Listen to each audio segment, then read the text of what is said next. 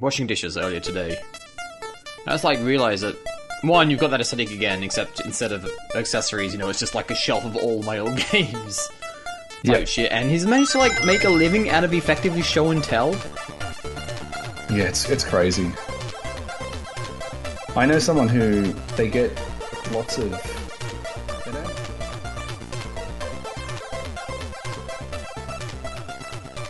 Player 2 PixelCast, episode 86. I am Tim Henderson, I am your host. I am back in this chair for another, I guess, even number episode. I think it changes year on year depending on when we break for Christmas. Whatever, that is not important. What is important is that I have two other people with me, so I am not yelling angrily into a void, although I would maybe do that if nobody showed up. So on that note, Nick, thanks for, dropping by. Thanks for having me again. Of course, very welcome. I'm still fixated by that gentle throb of purple in the background.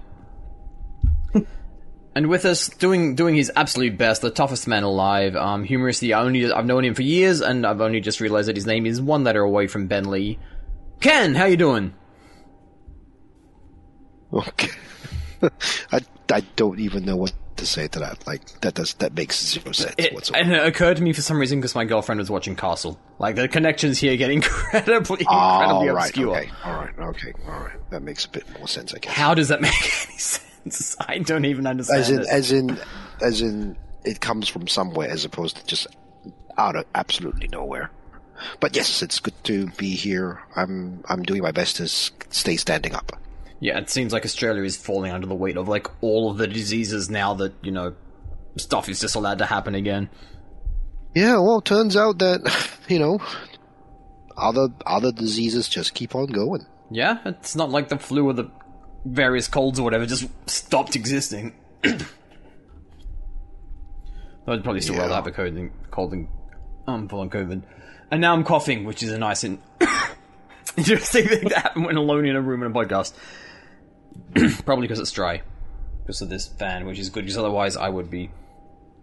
I'm just saying, Japan has now hit this disgusting point in the weather where it's cloudy and it's warm, but it's not sweltering warm, but it's just warm enough that I was studying book open earlier today, and I'm not visibly sweating, but every time I move my... kind of went to relocate my arm, I was realizing it was just sticking to the paper of the book. So nice, perfect level of discomfort, which is not what we're talking about. We are basically reacting to all the, the not E3, the key 3, if you will. Everything that has happened since, our last show where all we knew about was the main Sony State of Play. But before that, though, we have, or at least one of us has, been playing something new. Nick, I'm going to drag this on a little bit longer just to relay a story about how when I was a little 4 or 5-year-old Tim, and I got my first ever letter to take home from school. I felt very important. I got this piece of paper. It says correspondence for my parents, and imagine little at that point actually very blonde Tim kind of going and putting it in his bag. Probably couldn't read yet because kindergarten. I had learned everything from Sesame Street. I get home, my mother reads it, and then after that I learned that I'm not allowed to watch that show that everybody else is talking about called Teenage Mutant Ninja Turtles because my school principal decided it was too violent, and I'm pretty sure my parents are the only ones in the school who actually heeded that warning. How much of my childhood was destroyed in that moment?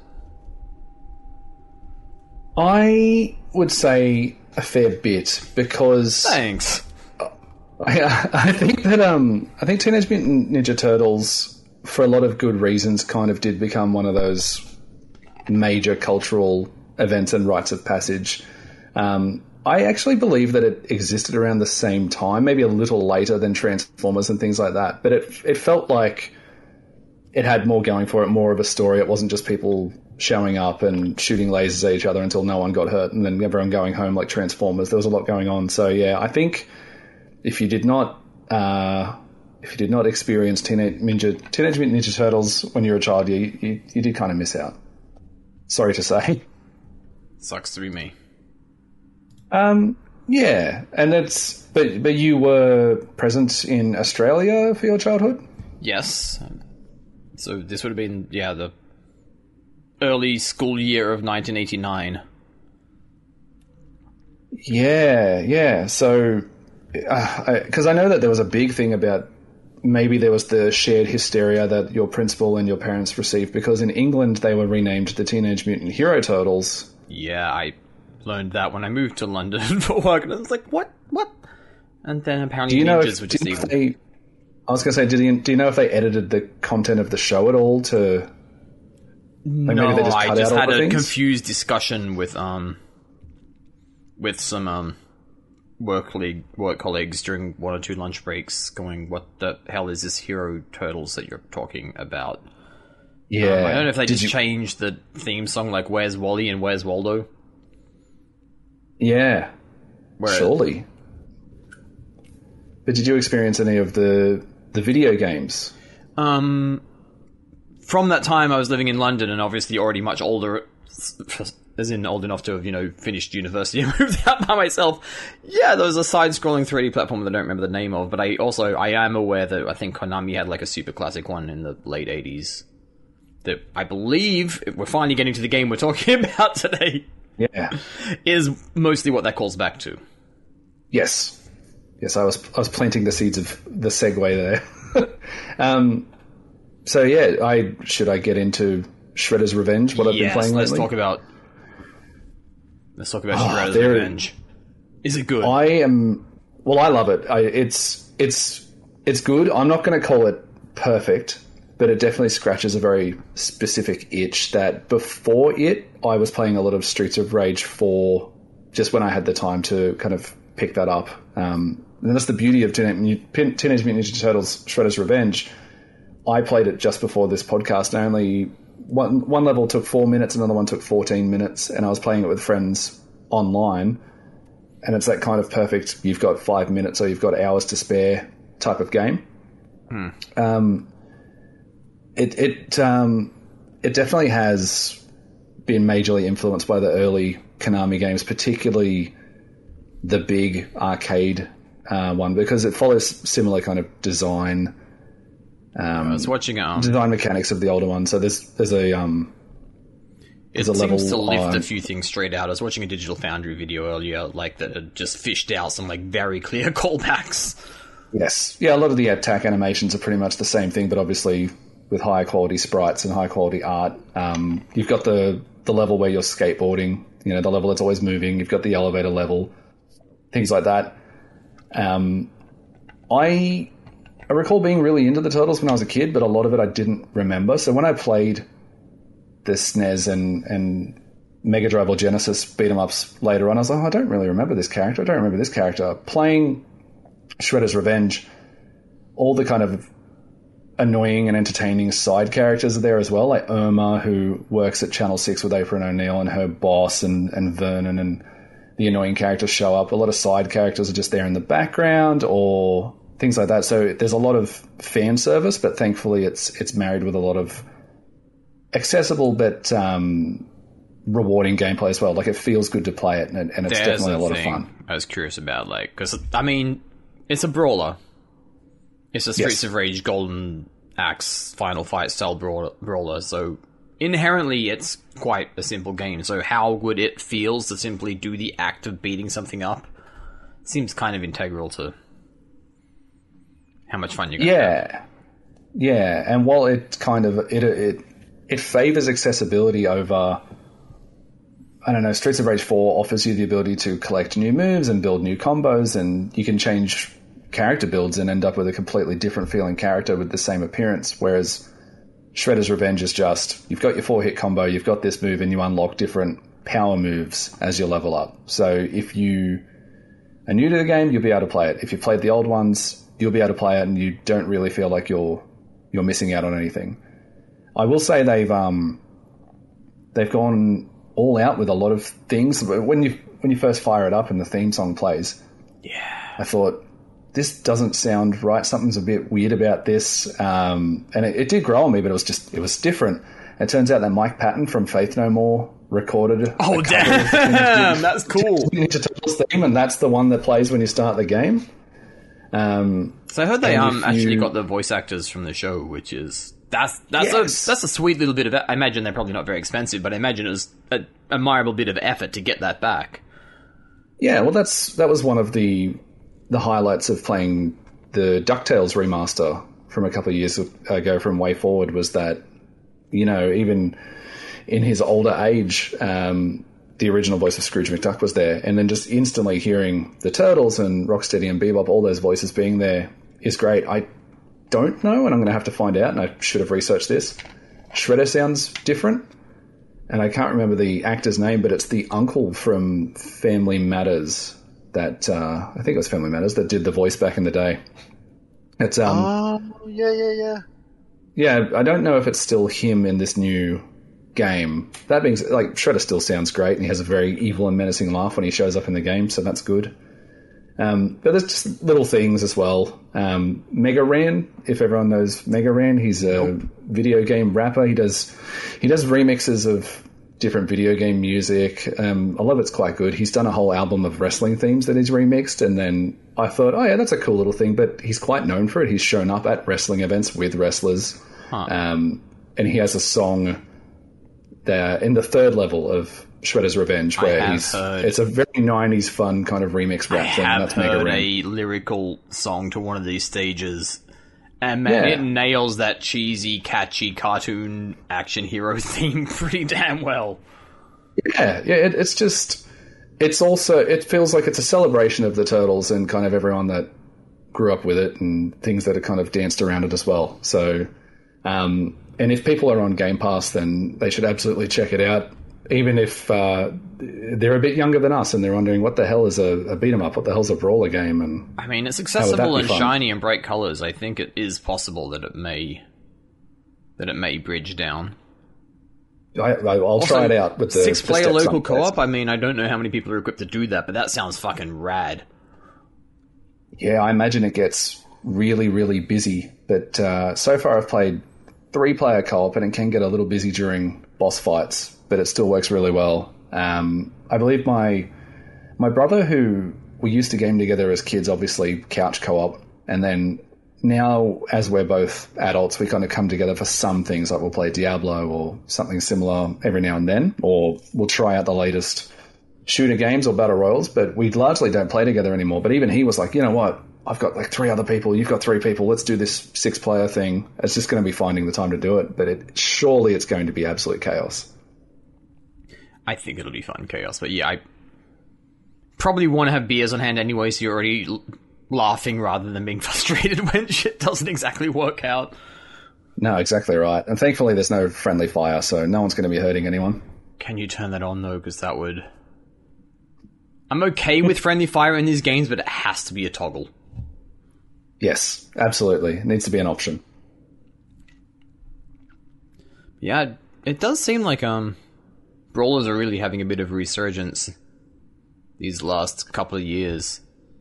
Like, you've already mentioned Streets of Rage, and there are a couple of others that have also dropped recently that I've like forgotten the names of.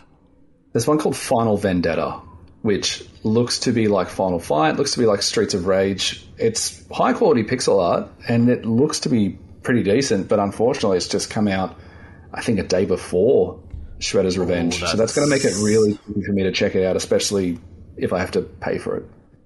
Yeah, that's unfortunate. That's you're really... Yeah, that's not good timing. No. And I do love a beat 'em up. There's one that came out, I don't recall the name of it.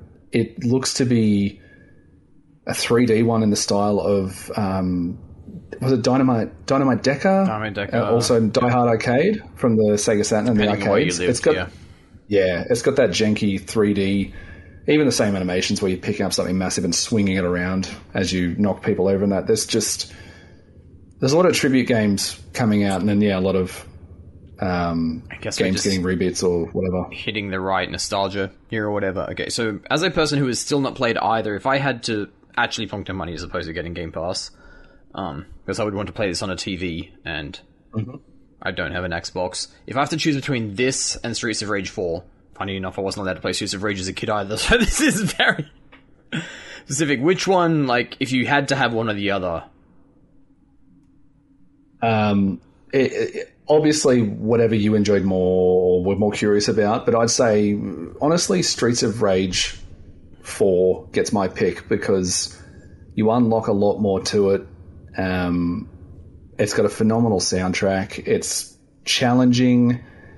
And you unlock the more you level up, you unlock more moves, and you can end up with so many different combos. And then you're like, oh, do I want to juggle people in the air more? Do I just want to do more damage? I will go back to Streets of Rage 4 in the future. Teenage Mutant Ninja Turtles, I'll definitely play with friends and enjoy it for now, but it might be a type of game that people just enjoy just while it's on Game Pass, and they go, yeah, you know what, like, I'm okay, I don't need to buy it. Whereas Streets of Rage 4, I played it the whole time it was in Game Pass and needed to buy it. Turtles may be more the game you're able to sucker friends into playing with you, but if you're mostly looking to sit down for the night, then maybe Streets of Rage, I guess. Yeah, that's actually a perfect way of putting it.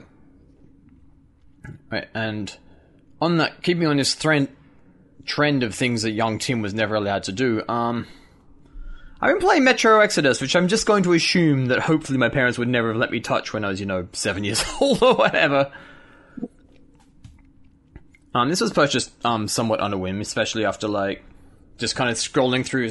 My girlfriend was going out for a girls' night out with some friends, like, hey, I'm going to have a chance to stay home, play some games, and it turned out the girls' night out was actually, they were, renting also, or borrowing, a fancy apartment or hotel room or something, and she was taking my Switch with her. So I was going to get back into Fire Emblem, but that went out the window. Turned out they ended up playing Worms until, the sun came up, almost. So they did better than me. I bought a copy of Metro Exodus, was I'm going to play games like I'm 15 again, and then I went to bed before 1 o'clock. But before I get kind of all jumbled, because it's going to happen, I need to put this out there. I like this game a lot.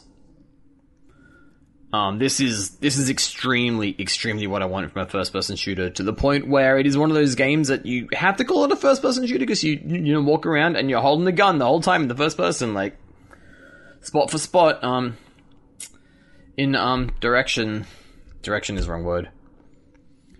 Perspective? Yeah, perspective, thank you.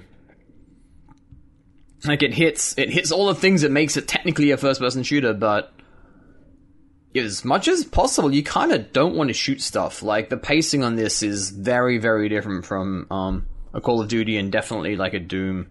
It is more about... But it's more about exploring the world, and they have opened this up over what the previous two games were. But it is also very important to note that it is definitely not an open world game. So you kind of alternate between sections that are fairly corridory, but even then they're corridory in a way that Doom or a System Shock is corridory rather than a more modern game is corridory. So there's always... It's never about what is over that mountain way over there. It's always, but there's a sense of exploration in regards to, I wonder what's around that corner. And it is worth going what's around that corner, because the first two games, was it Last Light and Exodus? Wait, no, this is Exodus, Last Light and 2033 or whatever. Yep. Ammo was literally currency. And the spirit of that idea was super good, but it just kind of made things maybe a little bit too tense for me, and I don't know, maybe Ken, I believe Ken got into this as well. Yeah. I spent quite a lot of time with Exodus. I never played 2033 and Last Light. I mean, there's so much to like about this game, but I'm just gonna maybe pick out one or two. One, I feel what this game does very well is that it still has a mystery about it. And what I mean is, a very distinct bit of the game I remember is we are on a train and we hadn't left Moscow yet, or maybe it was the second town out of Moscow, and it was at night, and we had to, I think, get some type of barrier down so that we could move the train some more. Yeah, this is pretty early on. Yeah, and there was a literal ball of lightning just drifting about, and I'm like, is that a thing? Is that an enemy? No, it's not an enemy because it's not reacting to me, but it sure hurts when I get near it. What is that? I never... And the game doesn't actually tell you what it is. One of the characters kind of explained to me that at least I should not go close to them after I had learned the hard way that you should not go close to them. But the game doesn't bother explaining to you what it is. It just exists in this world. It's a thing that exists. The game doesn't explain it to you, and you just sort of, after this point, you make your way and you never see it again. And it's just... Yeah. In a sense, this game almost has levels, actually. Yes, but it's almost like that scene in Mad Max Fury Road when they're driving the truck late at night and you see those people on stilts, just sort of walking through the marshes, the muddy marsh, and it's just like 3 seconds of a thing. So there's probably a story there, but there's probably a story here, but the game's like, look, it's a thing that exists. Don't go near it because it's gonna hurt you, or we're just gonna move on. And I'm like, okay, I can live with this. I appreciate that there is a mystery to this world. The world feels very full, actually. Yeah, it feels like it exists, and it exists not because of me, the protagonist. It exists on its own, outside of and our paths have just crossed, and our paths never cross again. And it's just, okay. And I think it does a better job of that than most actual open world games. Yeah, so that's one. That moment always sort of like sticks in my head. Two, the second thing I really like about Exodus is all the quiet moments that you spend on the train. Yeah, I love the structure. Like, ostensibly, it's just... I don't know. It's effectively it's like the elevator scene in like Mass Effect, because you're just going from one thing to another. But it's so much more. It's got such a much more human touch to it. You're walking up and down the train. You're chatting to people in a naturalistic way. I mean, the dialogue's a little bit hammy, but I'm gonna kind of forgive them for not being native English speakers. Hammy, but not melodramatic.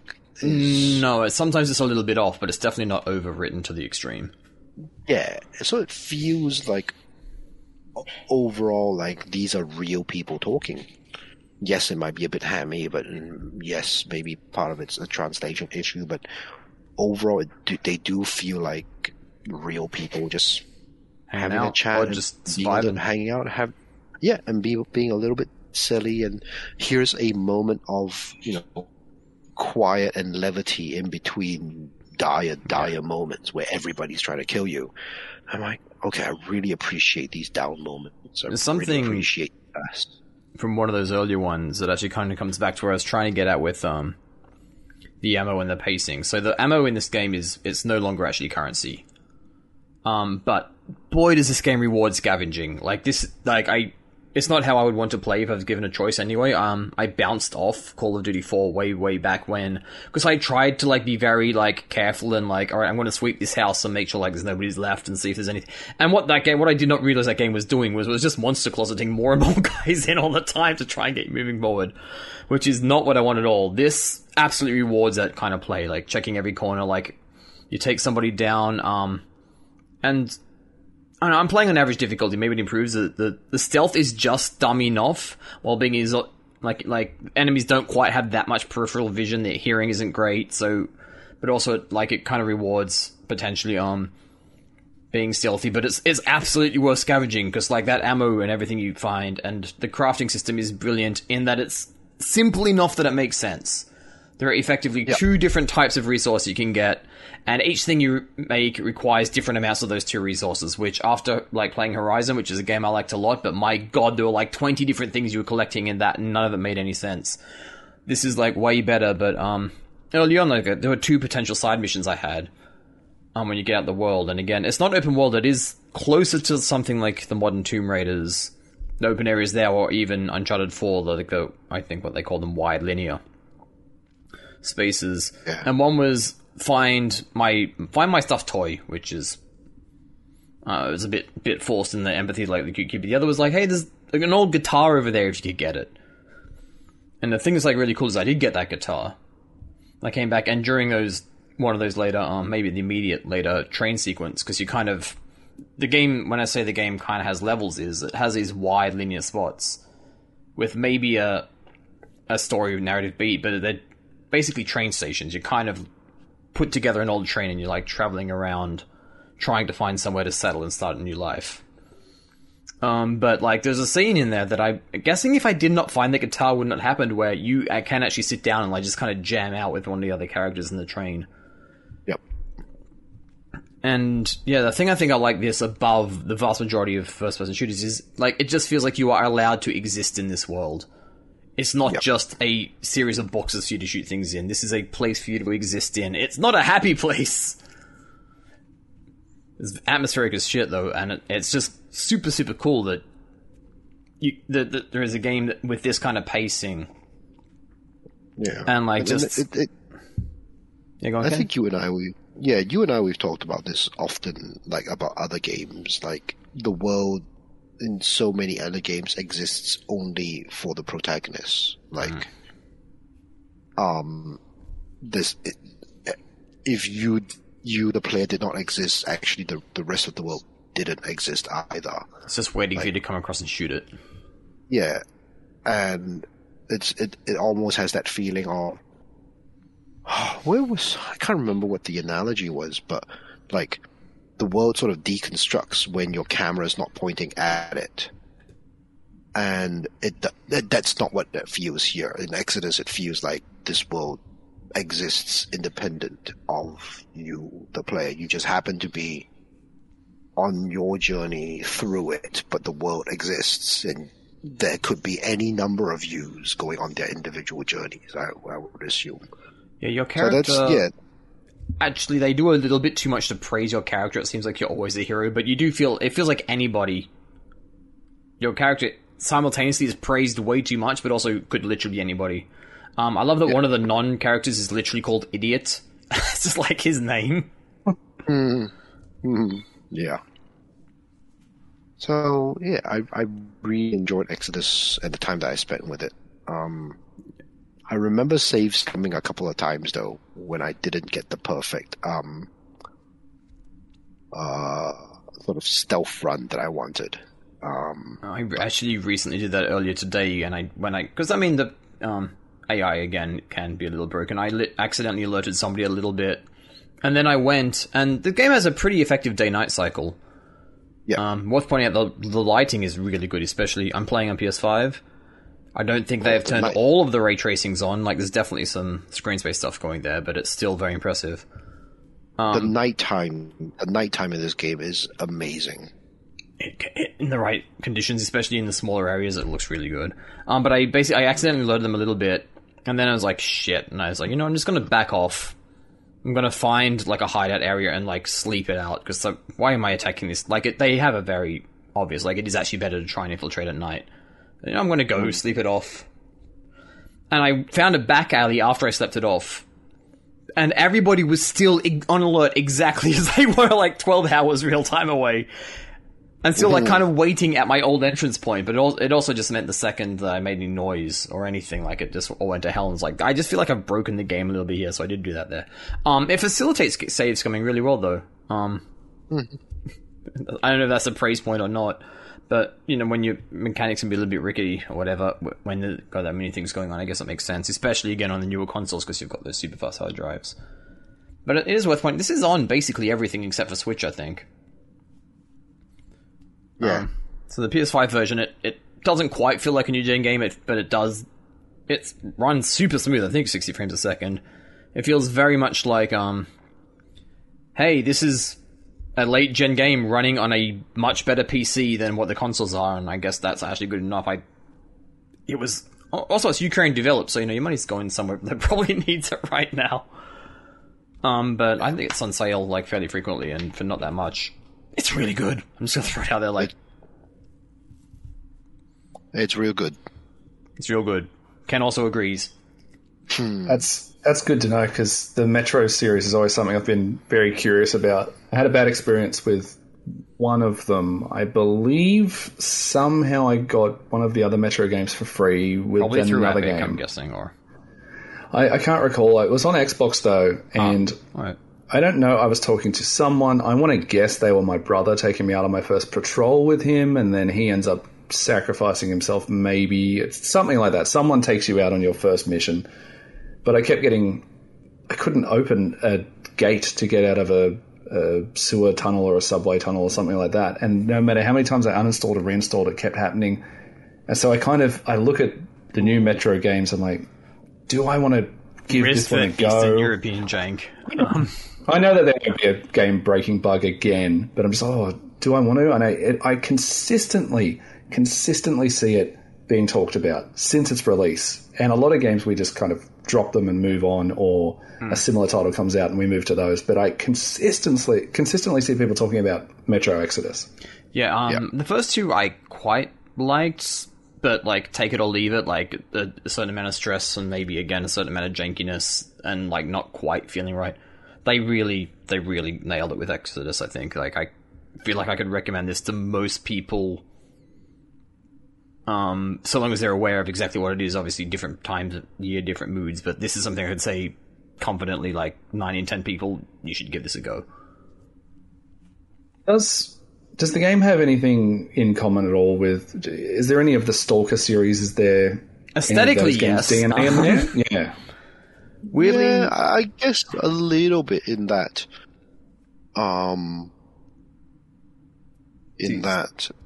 the aesthetics, the weapons, they all look like the scavenging that you've got to do. There is ostensibly something to do with radiation, although I don't think that actually impacts anything really. There's some mutated-ish kind of looking creatures walking around, I guess, a bit, but... Yeah. And I guess a little bit in that it has that sort of limited open world, so it's not really... It does move forward in a way I think Stalker maybe would not.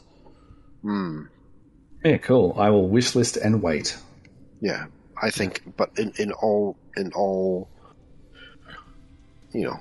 all things considered, it's really quite an excellent game, I think. No, it really is. I very, very easily think people should give this one a go. And with that, we're going to take a short break, and when we come back, we're going to talk about things that we hope will turn out to be excellent games.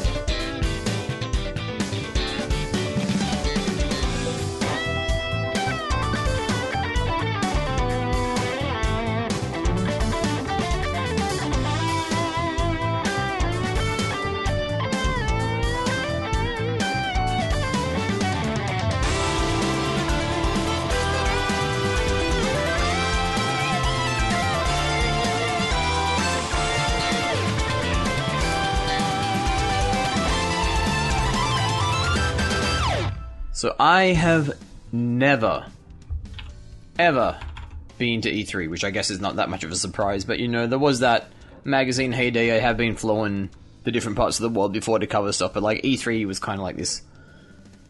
for people who covered it regularly, nightmare. It seemed like within the circle of freelancers, especially within Australia, there's kind of like a holy grail of like actually covering games within the specialist press at least. Which makes you wonder how good does Jeff Keighley have to feel now that not only has he been to E3, he basically has become E3 to the point where the game release announcement whatever section we'll call of this year the summer of games, people have been calling it Key 3 because basically Jeff Keighley's holding the Game Awards minus the awards, which, let's be honest, is probably 90% of why people are watching the Game Awards in the first place. And so, since we recorded our last episode where we just had some stuff from Sony, yeah, we now have a lot of announcements, more than I was expecting, actually, considering the state of the year. I thought next year was going to be one that was going to be really huge to draw back on. I will go around and ask everybody what stood out to them for better or worse, but the obvious one for me, and I think everybody has noticed it, which is we are heading into a generation of horror-themed space shooters. I cannot remember the names of all of them, and this is the thing that sucks, is individually, I think each one of these games, and this also includes a Dead Space remake, and I have forgotten the name of the game by the guy who invented Dead Space. Callisto Protocol. Yep. They all, individually, at least from what I've seen so far, look pretty good, and there's a very good chance they are all going to be very good. But man, I'm going to feel so burned out on this very specific thing. And the thing that like really sucked was like I mostly ignored like the PC stuff that was coming out, except System Shock looks really good. I love System Shock. System Shock is kind of one of those as well. Yeah, that's fair to say. So we've got a lot of that stuff. Going on. I guess before we get into the Microsoft Bethesda stuff, which maybe some other people have stuff to say about. Some things that stood out for me from the Jeff Keighley show, aside from the awkwardness of it, looked like it was just Jeff Keighley standing in a blue screen void for 2 hours. Was good job, Goat Simulator 3, cute name. I love that you skipped 2. UBU. I thought honestly that you were Saints Row for like a hot second at the beginning of that trailer, just because like a bunch of dumb shit's happening. That's Saints Row, but no, alright, I can see that being Goat Simulator. Flashback 2 almost fits into that horror space shooter thing me again, but at least that one I did not see coming. Might actually make me play that. I bought that game twice. I lusted after the original when I saw it shown on Agro's Cartoon Collection or something, probably when I was still in primary school. Then I actually bought a Mega Drive copy years later that I never played. And I bought it again on Switch for like $1, and maybe I should get around to that. But yeah, it's getting a sequel, maybe more. Sorry? But same, actually. That's almost the exact same narrative I have. And I went back and I played Another World. There was an Xbox port, and I went back and I played Another World because I loved Flashback and I wanted to see, the precursor to it or whatever. And I remember Fade to Black on the PlayStation 1, if you remember the 3D one. Is that being retconned? But I don't know. I have a lot of questions about Flashback 2, and I'm excited. Yeah. Cautiously optimistic, actually, I should say. Metroidvania-ish, I guess. At least that kind of slower pace, more thoughtful platformer. I think there is definitely space for it. I'd say Metal Hellsinger definitely looks like my jam on the other end of the shooter spectrum. If I want something fast paced, this looks exactly like what I want. Although it says a lot for Metro Exodus. That I've had the demo for that thing installed on my PlayStation 5 for over a week now, and I still haven't booted it up. But it looks fucking rad, and from the trailer, I guess for anybody who did not watch this show, it is basically we have gone all in on making a metal music rhythm first-person shooter, and if you imagine that could be something good, then it looks like they have made something good. Can I say one thing at this point? Yep. As I've played the demo, and I'm a big David Goldfarb is I think he's a creative director. I'm a big fan of his work. I liked Payday 2. He wrote Bad Company 2. That's a deep cut. He approaches games with he's very authentic, and as a massive metalhead, and I'm talking, I like my death metal, my black metal, all the classics, all the new stuff. If this was a video podcast, aside from the background, it's obvious from looking at Nick that he is a metalhead. Yeah, thank you. Thank you. I'm the most not approachable looking person, I find. But yeah, Metal Hellsinger is just so authentic. It's all new metal songs. As much as I'd love to be playing, Number of the Beast or something, maybe as DLC, it's all new metal songs from some fantastic singers, and I can't fault it yet. And the leaderboard's alive, so people are already fighting for the top spot of just the demo. It looks really good. Anyway, I'm gonna end this off with two observations. So we kind of got like a little bit extra Sony. One was the most how do I say this? Like leaked, but it did not need to be leaked because we all knew it was happening anyway, which is arguably, and has been said numerous times, the least needed remaster of all time. We're getting The Last of Us remade, and I'm pretty sure this only exists because they can tie it into the TV show that's being made, which is going to help with the sales and just to give Naughty Dog something like kind of safe and easy to cut their teeth on the PlayStation 5 hardware before they go. But I mean, it's The Last of Us 1 that looks like The Last of Us 2. Which, sure, I think it's a bit rich that they're charging full price for that when they're not even including The Last of Us 2. Like, at least they could kind of do the story so far. But also, yeah, sure, I think a lot of people don't need that, but it'll probably still sell like 3 million copies, so good for them. And then the quiet observation was that Sony actually kind of upgraded PlayStation Plus just very under the radar while all of these announcements were going on. Like, they did not make any fanfare. It just kind of activated everywhere except for Australia and probably parts of Europe. Were we talking about the whole, like, PS Plus pricing not too long ago? A few episodes We may have been ago? trying to figure it out. Like, there is Plus and Plus something and Premium and extra and... yeah, and then there was something different in terms of the pricing structure, like specific to Australia. Because the internet, I think, is not fast enough for the streaming stuff, basically. Or at least not reliably or widespread enough. I think the general consensus is, for most people, just get the middle one. Yeah. Well, of course, yes. And see, I poked around on the US store. The way what you can play on there is organized seems like a bit of a mess. I think they would have had a bit more time to like make it easy to just like bring up an alphabetical list of games or something. That doesn't seem to exist yet. That's perhaps not too important in the scheme of all the stuff that's happening on though. Ken, how are you feeling about that Microsoft / Bethesda conference video, whatever? The one thing production value was very good, I think, but walking away from that Microsoft Bethesda one is everybody needs to get on Game Pass. Like, everything is on Game Pass. Well, that was literally the message. Play it now on Game Pass. Or coming day one on Day Pass. Day one, Game Pass. Everything Game Pass. Free on Game Pass.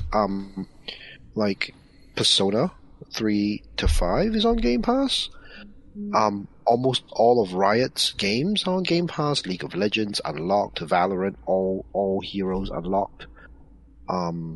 Their various mobile games, League of Legends, Wild Rift is there. The card game and the auto chess game that they've got on there. Starfield's going to be on Game Pass day one. Forza, it's just ridiculous. How good does Forza look? Like that for just a driving game. My girlfriend was like, "I just want to play in the photo mode. Can we get out of the car and just walk around in this game?" And I was like, "Sadly, not. You can probably take pictures though." Yeah, it does look pretty amazing, but as amazing as it looks, it's not really my sort of thing. Like racing games, it's not my jam. I think like jumping back to the previous Summer Games Fest, where we talked about, I think, Street Fighter 6. I'm pretty excited about. But Redfall looks boring as shit.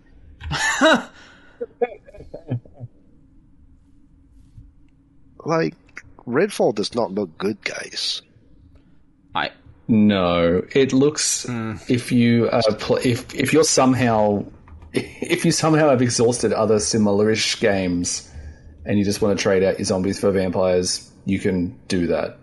Yeah, like I'm looking at this like Redfall. I'm like, okay, you've got vampires and it's a 4v4 versus enemy 4VE Left 4 Dead-ish shooter. It seemed like there is some campaign elements to it.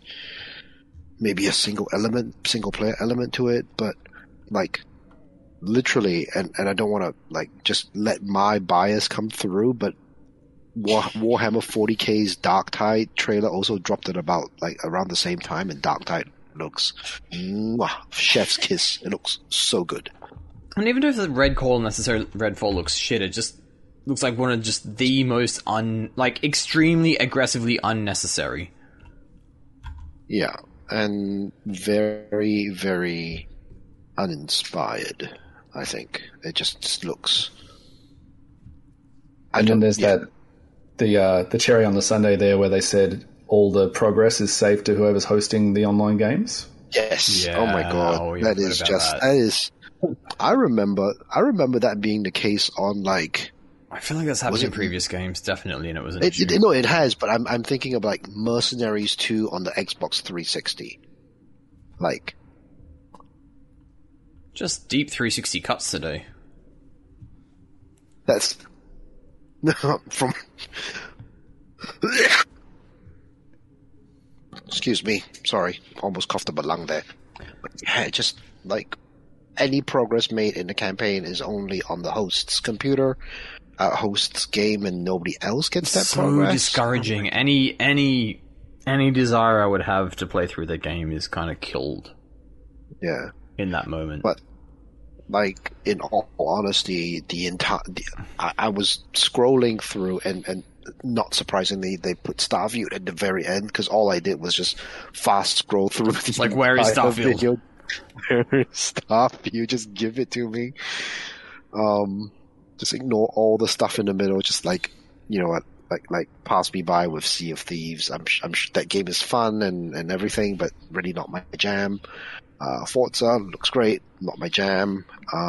Good look at the new Plague Tale. I like that last one a lot. Looks new good. One looks like they've had to retcon some of the story to make it all happen all over again, but it looks good. I'm still kind of peeved that they can introduce, and I continue to be peeved that they can introduce the Pelican from Halo into Microsoft Flight Simulator, but none of the planes from Crimson Skies is in there. Like, come on. Halo is probably a bit more iconic, but I do very much understand where you're coming from. Like, come on, just put the planes from. They're actual planes. Yes. They're actual planes that would fit, because they're all prop planes, they're all propeller planes. Come on, I don't know. Come on. Throw briefly that it was fun seeing a lot of the Sony hardcore lose their absolute shit over the Kojima announcement. Yes. We don't even know what the game is, but I like how Kojima said effectively, like, this is the game I've always wanted to make. But I'm like, wasn't that what you said about Death Stranding? It's an easy line to always bring out. What would be hilarious is if he effectively made Metal Gear Solid in all but name, and Sony would just be looking at it like, going, just son of a bitch. Yeah, that'd be good. That would be good. I would love that. Now I want to play whatever he makes. I actually like Death Stranding a lot. What was his was it a Mega CD game? Many moons ago? Snatcher, yeah. Maybe it'd be great if he returned to that universe. Well, my one from that at the moment is for this upcoming Mega Drive Mini 2 to include that, finally, with English. Ooh. It's a big ask. Yeah. Oh, and Diablo 4? Diablo 4 is a thing? I just can't care about Diablo. Yeah, I think I'm past my Diablo fandom. Persona all coming through the Game Pass is pretty exciting, but yes, ultimately Starfield is the thing I was most That's why we're going to have to stop and they actually gave it a pretty, they did more than a tease. They gave a decent proper look at it, and it was actual gameplay, so good on them, I guess. I've seen that video a few times now. Because I'm a sucker for that. I'm a sucker for Bethesda open world RPGs. I am absolutely not, but at the same time, weirdly, while I think it was not an appropriate comparison just because I think it was meant derogatory, or perhaps I shouldn't, it did kind of make me want to reinstall No Man's Sky and see if I get into it this time. I'm I like the idea of going to places and exploring again. Yeah, I think it's not an unfair comparison. I think multiple people have made that comparison. Yeah, it's been around a lot. I think it was, used a bit derogatory, perhaps. But there's clearly going to be more crafted meat on, I think, the Starfield bone, so to speak. Perhaps. So we'll see. But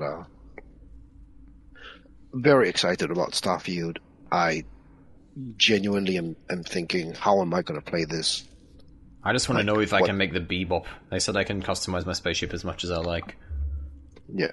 Well, I'm just thinking, what type of rig do I need? Do I need a whole brand new PC? Or will just... Maybe this is going to make you buy an Xbox Series X. Yeah, that's what I was thinking. Might be the cheapest way to play this one. I think my computer is definitely not playing that. Yeah. But, I think the thing for me about Starfield, I wasn't overly excited by what I saw at the presentation. It looked good, and it's definitely okay. And I'm going to play it. I just don't know if I'm going to fall in love with it. But the developer videos that they released before the presentation some months ago, there's a lot of reflection of what a Bethesda game means to the Bethesda team members and things like that.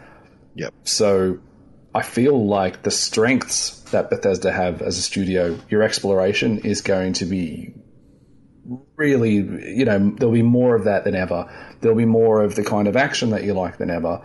They're bringing back things from previous games like the dialogue options, and there'll be I believe they said the protagonist won't have a voice because people like to kind of feel more in the game without that. So it looks as though it's made Bethesda kind of reflect a lot on what makes their game successful. And I think that the game at launch will be great, but they're setting this up to be the next. People are still playing Skyrim, and they're going to still buying Skyrim to be that. They're setting this up to be the game that people buy again for the 5th time on the Switch 3. Yeah, and I think now more than ever, Bethesda are going to give people the tools, and we're going to see that continuation of the game for the foreseeable future after its launch, and it's going to be better for that than Skyrim has been. It'll be interesting to see if they let people really dig, because they're saying like 1,000 planets, and they've been refreshingly open about like, but only a handful of these are going to be Goldilocks planets, so most of them will just, they're going to be uninteresting and, literally like the moon, but, you can dig resources and whatever out there. Be interesting to see if like those, at some point, like with so many of them there, if like they start almost like indulging modders to a certain degree and like letting people, I don't feel like it's empty space that you could do something with some sort of like Death Stranding to evoke like some sort of level of crossplay where like maybe these planets start developing with other people. I don't know, it just seems like so huge and so empty, and appropriately so. Like a lot of space is probably very boring. Yeah. But that is what you see the main argument about this game. The only thing I can see people really critiquing about Starfield is they say it looks like the shooting and everything's borrowing too much from Fallout, which might feel dated to some. But the other thing I'm seeing people say is that the game, how can it not be so empty, and how can it no.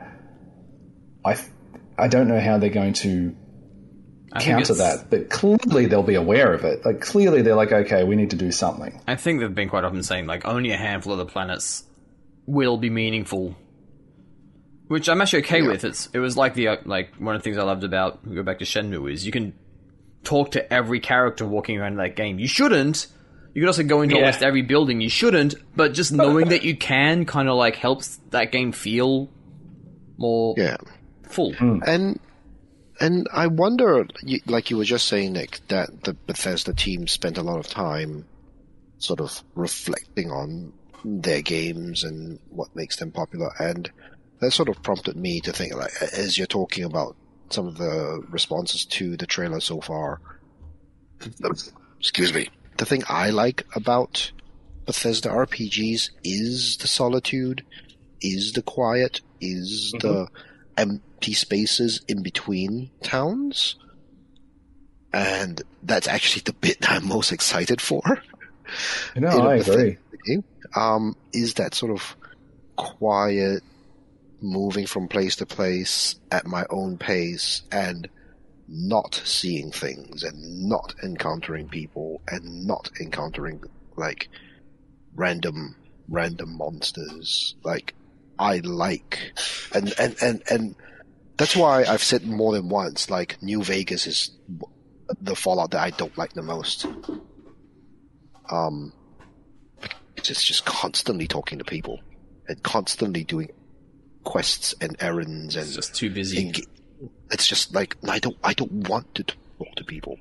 Like Fallout 3 was my perfect one, because I'd just be like, I'm just gonna walk on this road. Like I'm just gonna walk on this road and see where it takes me. And if I don't encounter another person for the next 2 hours, that's fine. I'm just like literally just walking the road, at walking speed and not running speed. I'm just walking. And I wonder if, like, when the devs were reflecting on what makes their game special, whether that might have been an element as part of the sort of design of this game. So this looks like based on everything, looks like it was made for me. This whole was made for me. Which is pretty special to get a game of that big a budget made specifically to your taste. Like, that doesn't happen very often. This should be like lowest common denominator as fuck. But no, this is made. This everything here looks like it was made especially for me. Wow, that's why I'm super happy for Ken. I want to say the game most looks like it's made for me, or at least I'm going to move on and guess say let's go to Devolver, because one, easily the best presentation. Like, actually entertaining to watch. Almost went too far in, like, making it entertaining, you could say. The biggest criticism is they really did not want you to be bored. But, like, great just mockery of, like, the way all video games are kind of blurring together into, like, this meaningless ball of nothingness. Suda51 was, like, just present enough, just confused enough by everything. I don't remember most of the games. They all looked kind of like, yeah, that looks like a fun thing. In a way, like, Devolver doesn't really put out bad games. They don't. A lot of them are kind of throwaway, but they're always, like, very solid while last. But, man, the Plucky Squire looks extremely my jam. Yes. It's like somebody was playing that 3DS Zelda game where you kind of, like, morph onto the walls and off again, and was like, we can do more with this. We can do so much more with this. And that game just looks charming as all hell. It's hard to say exactly how, I guess for anybody who didn't watch it, like, it starts off as like an interactive storybook, and then turns out that you can jump out of the page at some point. And it doesn't end there. It seems that you can just go 2D on, like, multiple services, so, like, suddenly you're, like, you know, adventuring on the side of a coffee mug, or whatever. So, yeah, and it just looks... I forgot who was working on it. Like, there's clearly some art direction skill going on there, because that game just looks, like, just so charming. An Australian developer, yeah? Go us. It's, yeah, I believe it's an Australian developer. That trailer took me on a journey, really, because I was like, oh, okay, like, page to page, this is really fun, and then out of the page, and then onto the side of it, you know, like a mug or a potion bottle, I can't remember, but it really... I went up and down with... Yeah, None of it got looks excited for it. Better than the other part. I think, like, great thing is, like, it doesn't seem like one bit is more of an afterthought than the other, or one is, like, a novelty. It seems like they've really... We're just going off a trailer, I could be completely wrong. But the presentation looks like everything in this game is being equally cared for. Absolutely. Yeah, you know, it probably the standout there as well with Devolver for myself as well. And I'm a fan of the more odd Devolver titles and the gratuitous and things like that. It was a game where you just kick things. I remember that now. Angerfoot. That's it. Appropriately named. I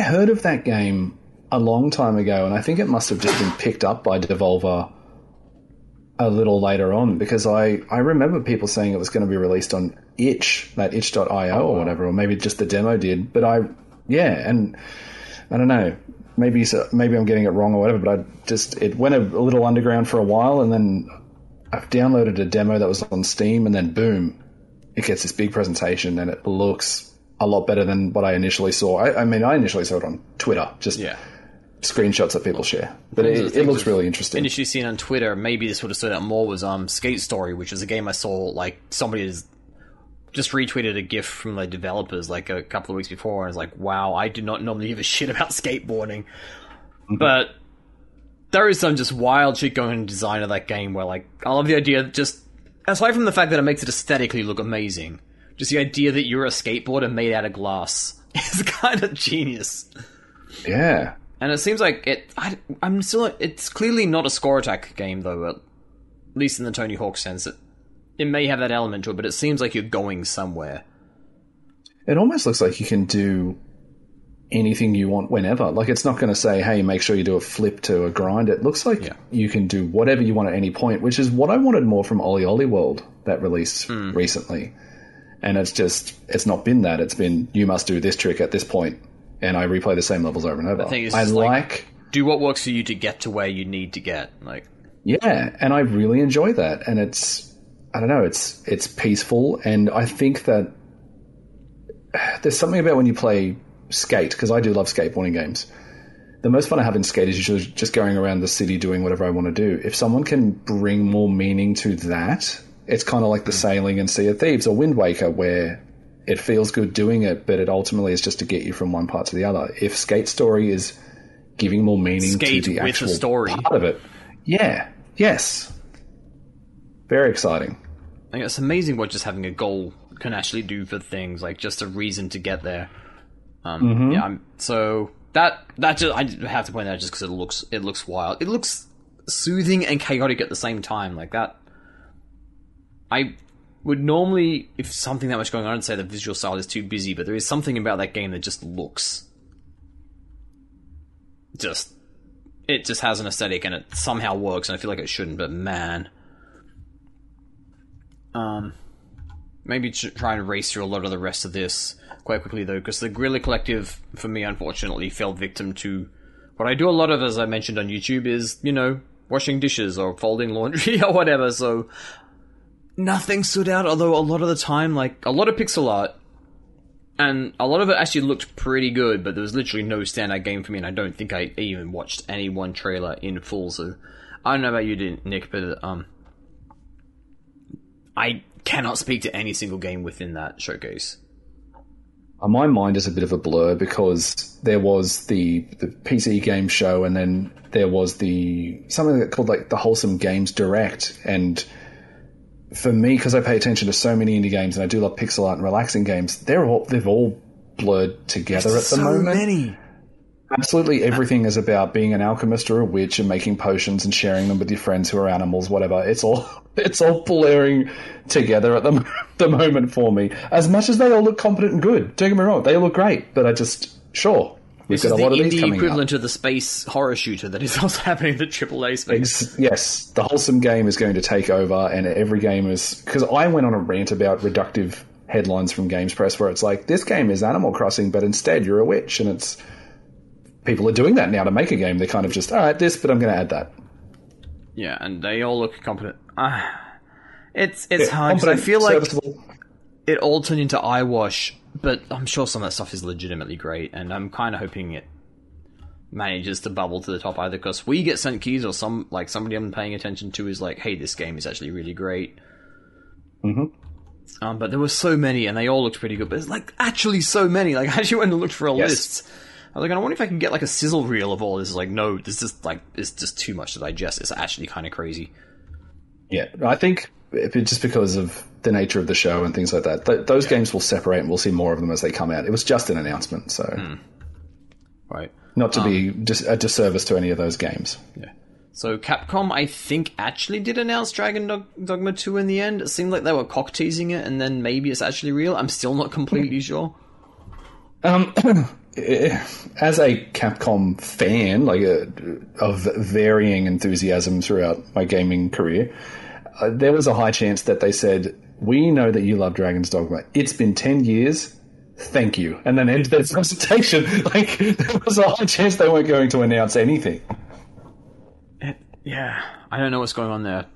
I guess they've put ray tracing or something into like the recent remakes. Yay, but I've also heard that maybe they're not actually that well done, which is kind of a bummer, because I feel like Capcom had recently, by recently, like the last 5 years, Capcom has really kind of gotten into its groove again. It feels like the best Capcom has been since the 90s. But maybe overshadowed for me personally by... I kind of, in my notes, have just written Squaresoft, but really it's just this all coincided with like an anniversary from Final Fantasy VII. Yes. Which was a pretty rollercoastery journey for me in general. Like, I'm not a big fan of many of the biggest games in history. I tend to have my own eccentricities, but Final Fantasy VII, I was the right age for that to be my first JRPG, and it hit me in the feels at the right time in puberty, because I was just learning I could be upset by stuff or whatever. So that game has stuck with me, and man, it's like that mobile, like Ever Crisis, they're kind of doing it kind of cutesy, and it doesn't look bad. Like, a little remake of like the whole thing with like kind of more modern 3D graphics, a little bit cutesified, and I'm looking at that going, you know what? I think I could make gaming nights out of that with my girlfriend. We could like put that on the Switch on the TV or the PlayStation and play through. Like, the remake of Final Fantasy VII would be too busy, whereas this we could pass a controller, and then it's all like, It's a mobile thing and it's going to be powered by loot crates, and I'm immediately like, that has just taken the wind right out of my sails. I guess maybe it could still potentially have that stuff removed and be sold, but yeah, it's rough. It was like, yeah, okay, oh no, maybe not. I'm actually very cool with them remaking Crisis Core. Yeah. Was there voice acting in the original one? Am I hearing complaints about Zach's voice? It was so long ago, it's embarrassing because I actually reviewed that for Hyper. And I want to say yes, there was. Whoa. I want to say yes, there was. Yeah. It was a PSP ass PSP game. Mm. But it was also pretty good. Like, I remember that also Dirge of Cerberus. There's a whole bunch of like Final Fantasy VII adjacent games that came out within a couple of years around that time. And that was the one that was actually not amazing, but it was good. Like, it was a good game, and I would actually be I'm curious to see how that remake goes. It's obviously not having the same love and attention poured into it as the full-on remake, but it also looks like they're actually, making some effort. And I think that could be actually a pretty decent game. Obviously, like, it's coming from a portable system, assuming it runs okay, obvious Switch one. Although I guess the big thing to come out of this, and maybe this is what we're going to close with, because I already mentioned System Shock earlier, that was the one PC thing that stood out for me, is, they finally came clean with the new Final Fantasy VII chapter, calling it Rebirth. I'm guessing all of these is just going to be re-something. Remake, Rebirth, Reset, freaking whatever. Yeah. Video quality of my stream, and actually went back and went to Square's YouTube channel and watched it again. It just seems like really, really shitty video quality for this, incidentally. Like, the bitrate or something is just off. Oh, wow. Because it seems to look... You would think that would want as pristine as possible. I mean, it could just be YouTube's fault. Also don't know how it was for other people. For me, that Square thing was weird because they had unsubtitled Japanese presenters, but then all the trailers were in English. I don't know if that's just where I was at. My reaction to that is probably similar to everyone else's, which is, it looks good, it looks very pretty. We're kind of on they've given some little hints about whether or not Aerith is still going to have things that happen to Aerith or not, and so they've got some potential controversy going on there. The thing that surprised me was that they actually announced it's going to be part of 3 games. And that doesn't seem, considering that the first one only covered the first 3 or 4 hours of what was a 50-hour game, that doesn't seem like enough. Yeah, I was unaware of how much the first one kind of how much it did of the original story. So it gets you out of Midgar and throws a couple of curveballs to really mess with the story. And in the process of doing that, it does kind of roll in some stuff that you would otherwise learn later in the game from the original. But I kind of left that with the feeling of I think they need to make 4 games. Yeah, right. Okay. So 3 feels very condensed. 3 feels very condensed. It was nice to actually see it's just a PS5, and the first screen's this still looks kind of the same, but then the camera kind of pulls back a bit and you're like, oh, there's a lot of world here. Okay, maybe this is actually a next gen only thing. Optimistic. They've said next winter. I want to hold them to that. I mean, I obviously don't want to put any developers under crunch hell, whatever, but if Square lets something slip from its release date, well, we know exactly what's going to happen there. It's we'll see it in 5 years. So no, I think that was probably after the Plucky Squire, my thing of I'm wrapping this into E3, not E3 because just timing. I guess it really was. It really was what Square was doing for this season. It's hey, you guys like Final Fantasy VII? Here you go. I don't know. It looks good. It was nice to get the title and the confirmation and everything that it exists. A little bit concerned, but then I don't think they're ever going to be able to make everybody absolutely happy there in the first place. I did love Remake. I played it again this year. I spoke about it on the show already, which is why I'm so fresh with where that ended. But if I'm pulling out for myself, I would say Plucky Squire, game of show, quote very much inverted commas. Final Fantasy VII Rebirth, just because And third place, probably actually System Shock. Just because it's hitting the right level of nostalgia at the moment. So, to reveal it, Ken, had parental duties and has disappeared from our show. But, Nick, do you have 2 or 3 standouts that you want to wrap this up with? I am excited at the potential of Dragon's Dogma 2. All we have right now is a logo that was Superman style revealed to us by 3 men undoing their shirts and presenting t-shirts to us. But I think that Dragon's Dogma 2, if it's on, it could be on the RE engine, the new engine, because Street Fighter 6 is on the RE engine. On that engine, yeah. It will be, yeah, pretty much. Hopefully there is co-op as well as bringing in pawns. I would like to be able to have, ideally, 4-player co-op, and then if not, you can just make up for whoever's missing with a pawn. I hope the grappling system stays, but yeah, I'm really, really excited to hear more about Dragon's Dogma. One other, I'm not too sure if this got announced recently after everything or at the same presentations and that. Because it's not actually E3. We're just going to say in the last month anything that happened at that time. Well, I appreciate that, because have you seen anything to do with Kamizawa Way of the Thief? No, I have not. So, Kamizawa Way of the Thief is actually a stealth action video game from the original Tenchu developers. Oh, that's But you're a thief. And it looks graphically like it's a couple of consoles ago, but funnily enough, it looks pretty PS1. It looks pretty PS1. Yeah. I just typed it in. It looks like clean PS1. Like, you put a Voodoo graphics card into a first-generation PlayStation, this is what you're going to end up with. Yeah, and it looks like it doesn't take itself too seriously. You're dodging guards that are trying to stab you. You're just doing these fancy flips and making silly noises. And while you're dodging, you're grabbing things from shelves and stuffing them in your sack. But there's also this ridiculous... You can hide between gaps in doorways. You can hide above doorways, like chimney-style climbing. I saw him lay down at the bottom of a set of stairs, and guards walked over the top of him without even realizing he was there. It brings a kind of Lupin the Third ridiculousness to the Tenchu style of games. It's a bummer that it's not actually Tenchu, but I think maybe From Software or Ubisoft or someone still have the rights there. What? I'm guessing the developers jumped ship at some point, because the first Tenchu, you kind of struck a nerve of like, oh, that was a game I was not expecting to like. Yes. I remember, I think maybe the first episode of Hyper I ever bought actually reviewed it in some other actually ninja game. And I didn't buy either, but a friend I lent the magazine to bought Tenchu, and then lent me his copy of Tenchu, and was like, this game looks ugly, I don't want to play it. And then I started playing it, and the first time I bounced off it, but then, this is late 90s, I didn't have any money for new games, and subscriptions didn't exist, so I played it again, and oh, no, I like this game a lot. But apparently the sequels just went progressively downhill. Yeah, they go up and down in quality. I enjoy, and it wasn't deliberate at all, so I'm not gonna say, oh, that was the point of it. But I enjoy Tenchu Z or Tenchu Z.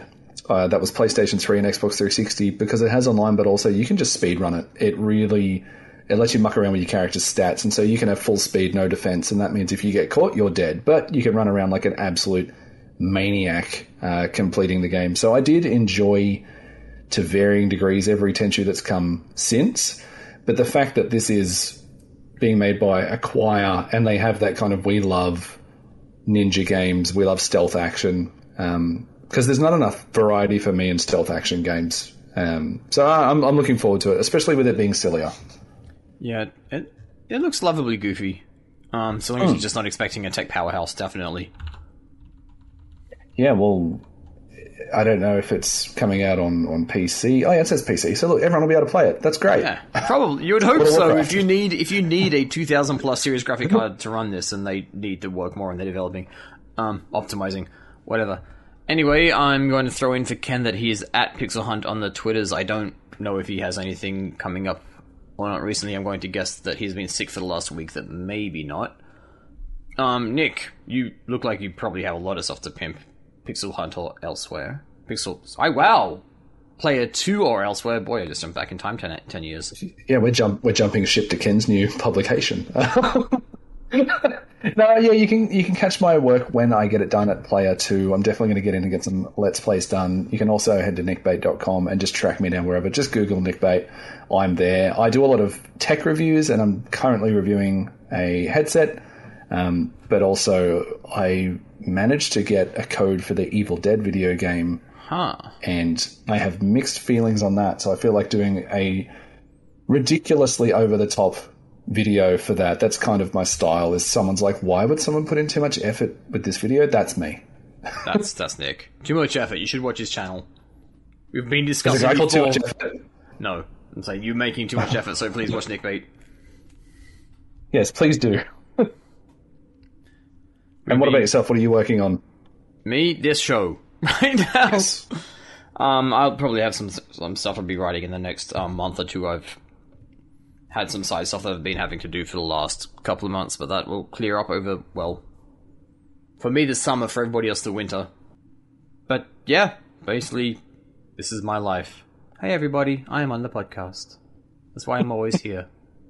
Or else You are the podcast. I am the not quite the same as being E3. That's an accomplishment. I never even got to E3. Jeff Keighley gets to be E3. It did feel like a rite of passage for a long time there. As a small child, I grew up reading Hyper